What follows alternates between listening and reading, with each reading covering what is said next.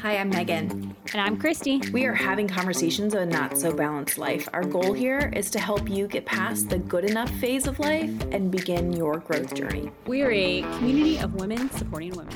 Hi, friends. Hi, we are here today. We have made it through another week, and we are excited to talk to you today a little bit about societal pressures, what they are, why we feel like we need to live up to them. How do we start to realize that we shouldn't live up to them or it's impossible to live up to them? And then how to train your brain to move past what you feel like you have to do, because that's what society says you have to do. So, Christy, I will allow you to kind of give a little bit of background on where you're at on this whole societal pressure nonsense that we have to manage both as women and just as people. Because, right, there's both. Yeah, for sure. There absolutely is both. I think especially once you become a mom, but even before that, and I'll give some examples. I think once you become a mom, you start to really realize how unrealistic the switch flips is. That's when you really the load is just too heavy to carry, and you recognize like, okay, I can't do it all. I really have to start picking and choosing so that I can still be healthy and still be happy. Because growing up, I definitely felt like I needed to be perfect, and like I needed to get, I needed to get all A's and B's. I needed to go to college. I needed to get a master's degree. Yeah. It was like, yes, like my life was kind of like planned out for me in a way. Like these were the steps I needed to take to be successful. And I have been successful, right? So I'm not complaining necessarily about those steps. I think it's just once you become a parent, you're kind of like, okay, yes, I've done all these things. I've checked all these boxes, or, become a parent, gotten married, all whatever those things are for you, started a career, you kind of realize, wait a minute, have I really sat down and thought about who am I? What makes me as the individual that I am happy? And I think that's the piece that our society doesn't do well. It's more like check these boxes and this is how you get to that your happy white picket fence life, as opposed to like, okay, do you figure out what makes you happy? I mean, clearly you need to make money because our society functions off of money, but like I think there's too much pressure on checking boxes, and whereas we should be more aligned to individual happiness, because ultimately that is going to lead you to success. Yeah. Well, and it's important. There's an important distinction between personal success and societal success, because personally, I can feel successful in the decisions that I make and choose to do for my family, and society may not consider those things successful. So I think that's a really important distinction to make. So for me, I agree. Once you become a mom, you start to realize, oh, there's really unrealistic expectations. But I also feel like there's just something that comes with age that, you start to learn. Once I hit 30, I don't know why that was the mark, but once I was out of my 20s, where I was trying to keep up with everybody and trying to do everything that my friends could do and be who they were, and I started to really be introspective and try to figure out what it is that I valued and what I wanted to do and how different that was from those around me. I think that's when it became clear that, as you well know, I had a successful career. I was a manager of people in Atlanta. I worked 60 hours a week. I was, doing really well, and I was unhappy. I didn't want any of that. I never wanted to manage people. It wasn't really something that I aspired to do, but I became that role because that's what other people wanted me to do. So then it was like, yes, you should apply. Yes, you should do this. Yes, you should do this. Well, and it's kind of the next step, right? Like you get out of college, you get a job, and then a lot of people for that next step is kind of a managerial role. And yeah, I think that, I think it's probably a combo of just living some life, right? Being a little older. So you have gone through some things, and it does. You just get to a point where you're like, wait a minute, am I doing this because I want to do it, or am I doing this because society is telling me to do it? So I have a master's in business, and I wouldn't change it now, but when I was going through the process, I definitely questioned whether or not I was making the right decision for that particular degree. I love school. I would go back to school in a heartbeat. But like that particular degree, I was like, is this really what I want to do with my life? And I continued on the path because like, so I was working full time and needed to continue working full time. And so getting an MBA was easy because I could do it at night. Whereas a lot of other degrees, like, so the other degree that I was considering was going back to school and doing my prereqs, because so my degrees are all business related, was getting my prereqs to become a doctor. And I had to go back and do so much school that was not aligned with my work schedule and couldn't be. I was like, this is, yeah, right. Like it could be done, but it was going to take a lot of sacrifice to get there. And I was like, eh. But it was one of those moments where I kind of continued along a path because A, I was already there, but B, because I felt like it was kind of expected of me, not necessarily because I wanted to be there. And yeah. So what's interesting to me is there's societal pressure on individuals, there's societal pressure on professions. And I feel like I'm stuck right now in a position where it's like, I think I'm a little bit aligned with you in that, am I doing what I want to do? What do I really want to do? And there's no, I mean, we've said this before in the podcast, but there is no class in high school that teaches you that. There's no class in high school that helps you define what it is that you want to do.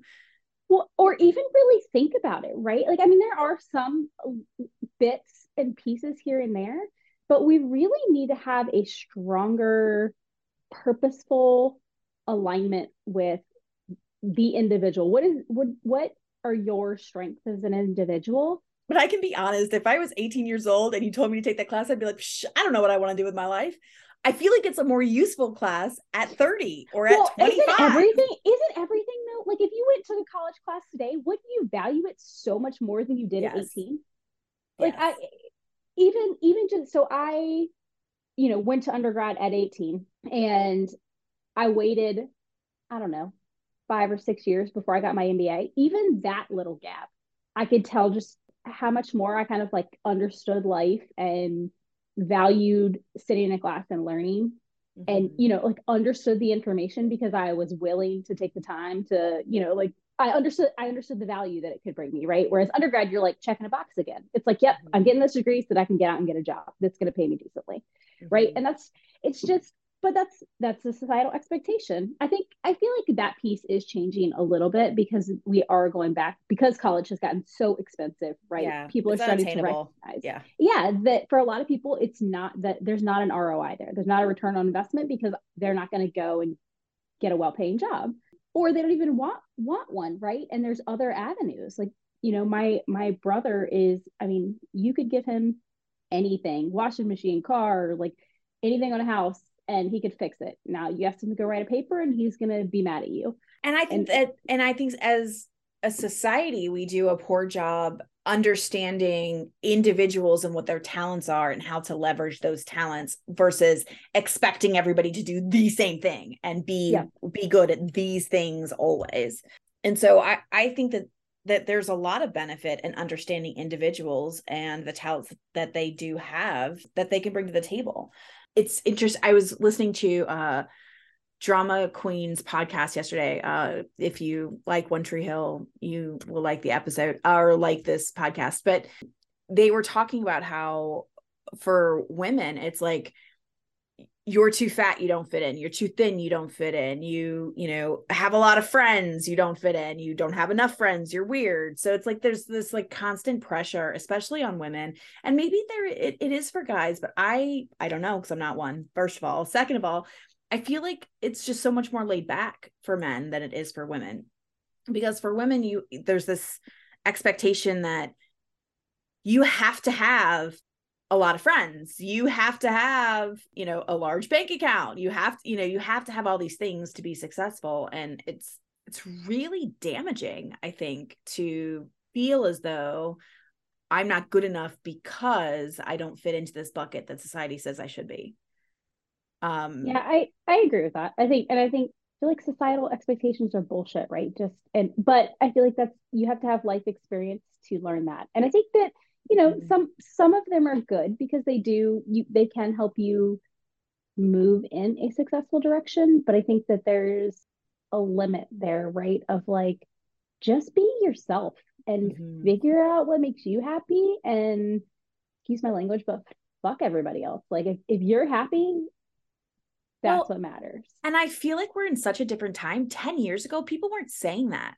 10 No. years ago, everybody was like climbing the corporate ladder. Everybody was doing the same thing. And we were all just kind of like falling in line. And I think that that's one of the things that came out of, whether it's came out of the pandemic or came out of the recent movements and things that we've had in recent years. I don't know, but more and more people are coming out to say, fuck society. It's not, we don't have to do the same thing. We don't have to be the same person. We can individualize who we are and play to our own personal strengths. And I feel like maybe social media is that's the one positive thing that's come out of social yeah media. I mean there's a lot of negative things with social media, right? There's a lot of bullying and grooming and a lot of really bad things for young people, but one thing that I think is really good is it gives people the space to be who they are and, you know, turn off those comments when they're obnoxious. Like, I do feel like it's interesting. So my oldest is 8, he'll be 9 this year. And I think as a generation, for whatever reason, it does seem like they value individualism. As in, I mean that in the way of being who you are and being okay with it. Like it seems like there's more value in that versus groupthink or, you know, following the crowd than there was for our generation. So I think everybody agrees, yes, society has these expectations. They're likely unrealistic expectations. And we kind of talked about when you start to realize those, how do you start to move past them so that you can find that authenticity and lead the life that feels right for you? Yeah. I think the most important thing is recognizing that you don't have to, right? You don't have to live up to these expectations, even though, I mean, when I was a kid, it was, this is what's expected of you and you must do it. Right. Mm-hmm. So, but you don't have to. So there's a lot of unlearning that goes on, I think, when you're trying to adjust your mindset and come out of this fog of, I must be what's expected of me instead of be who I expect to be. This is probably a whole nother episode. I honestly think that is a little by design, right? I think as just part of life, you're meant to kind of go through some things so then you can unlearn them and figure out and, you know, uncover who you are and then like figure out how to live in that space. Well, and I think about, so, you know, my oldest elementary school, their whole thing is be a leader. And I get it. I get that that's what we want to ingrain in our children. We want our children to be leaders, but my kid has zero interest in being a leader. He doesn't want to be a follower. He just wants to be himself. So when you say to him, hey, you're a leader in this classroom and you must do it this way, he doesn't care. He doesn't want to lead other people. He just wants to be himself. So it's not creating an identity for him. And I feel like that's, you know, the slogan, be a leader, is creating an identity for these kids instead of allowing them to create their own identity. I think that's interesting. Clearly, if every classroom was teaching that, not everybody in the world is going to be a leader. We don't need that many leaders. There's leadership qualities that that would be beneficial for everybody. But I think, you know, some of the things that we've talked about in the past. So as part of our word of the year, there's a worksheet that we put out that goes along with it. And what it does is it walks you through some questions to help you identify what your values are. Like, what are your top 3 to 5 core values? And I think the best thing that I have done is year over year really sat down and looked at, okay, what am I doing with my time? How am I spending my days, my months, my year? And how does that truly align with the values or the things that I value? And everybody's values are going to be different. I mean, you may have some that are similar, but they're going to be different, and that's okay. But I think if you are cognizant of what they are and then how you're spending your time and how that aligns with them, you can then adjust your life accordingly. Not going to be perfect, right? But you can at least it's a starting try place. To find that balance, right? And I think that that's just one way to help you move out of, okay, let me follow these things that I've been told that I have to do versus, okay, how can I really put myself in a space where I feel happy and healthy? Mm-hmm. Yeah. So I think that within this conversation, it's interesting how many things are coming to the top of my mind where there have been instances as a young adult or growing up when I was told I must do something. And how many times I chose not to do what I wanted to do because it was not something that was expected of me. And I think there's value in finding comfort in going against the grain. And, if it's not something that you value, like you were just talking about, it's not something that you really want to do, that the expectation of saying yes is more powerful than your ability to just say no. And I think being comfortable with no as a full sentence is a really important lesson to learn and really important thing to become comfortable with. Yeah. Well, you and I talked about that earlier this week. And, I don't know, is it mostly just women? Is it everyone? I'm not sure. But I think even if I take too long to respond to an email, if I don't want to do something that I've either said I'm going to do, or if I, have to tell somebody no, like I want to explain why I'm saying no. And I've been trying to get out of the habit of doing that and just being like, no, I can't do that. Or not apologizing, because why? Why do I need to explain myself? Yeah, right. And most men don't. But what's interesting is I think the first step is being comfortable with the no yourself and being comfortable with the ability to say, that's not what I want to do today. We had a reel a while ago on our Instagram account, like say no like a toddler. My toddler says no like a champ, and he is unapologetic about it. And he is just so confident in his no.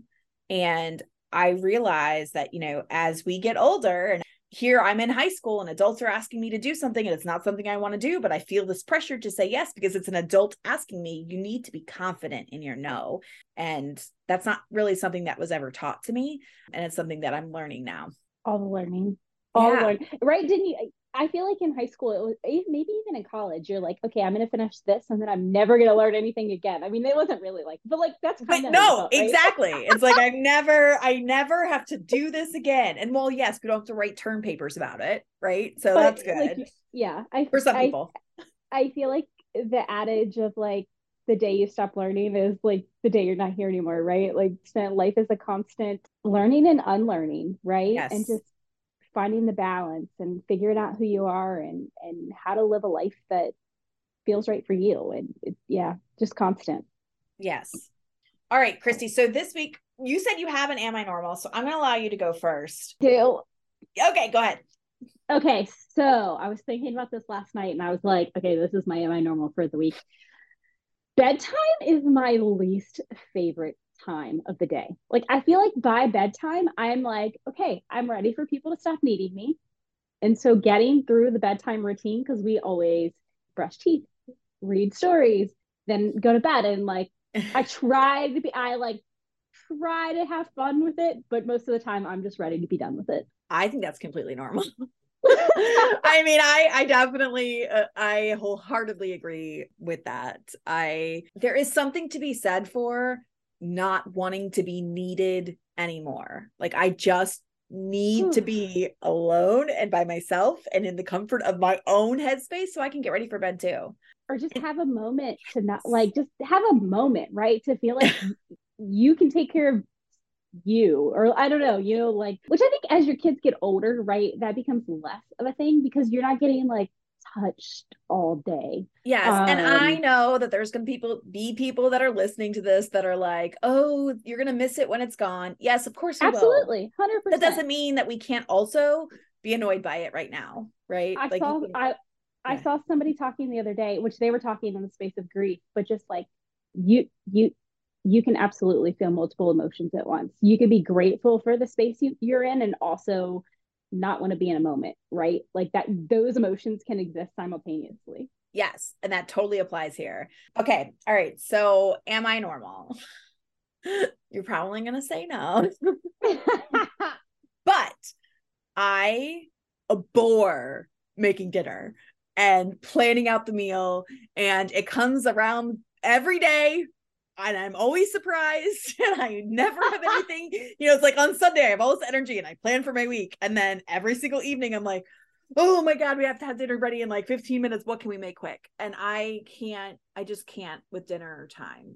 Yours is bedtime, mine is dinner time. I think that's absolutely normal. I think that, so I love to cook. However, by the time I have gotten everybody up, made them breakfast, gotten everybody out of the house, done my entire workday, which probably still needs some attention later in the day. Yeah, it's hard to find the energy for dinner sometimes. And so here's my issue with it. I get tired of cooking the same things over and over. And right, with kids, they tend to like the same things, so it's almost worthless. I know, but you're supposed to feed them a variety of foods, and they're supposed to have vegetables and fruit. Like, society pressure to bump all that noise. We do the best we can. They're fed a variety of things over the course of a week, so yeah, we're good. No, I think like I'm just over dinner time. Like, I just don't. So I just feel like this is another area of like, nobody told me this was going to be a thing. Like, nobody told me I was going to have to plan for food for everyone for the rest of my life.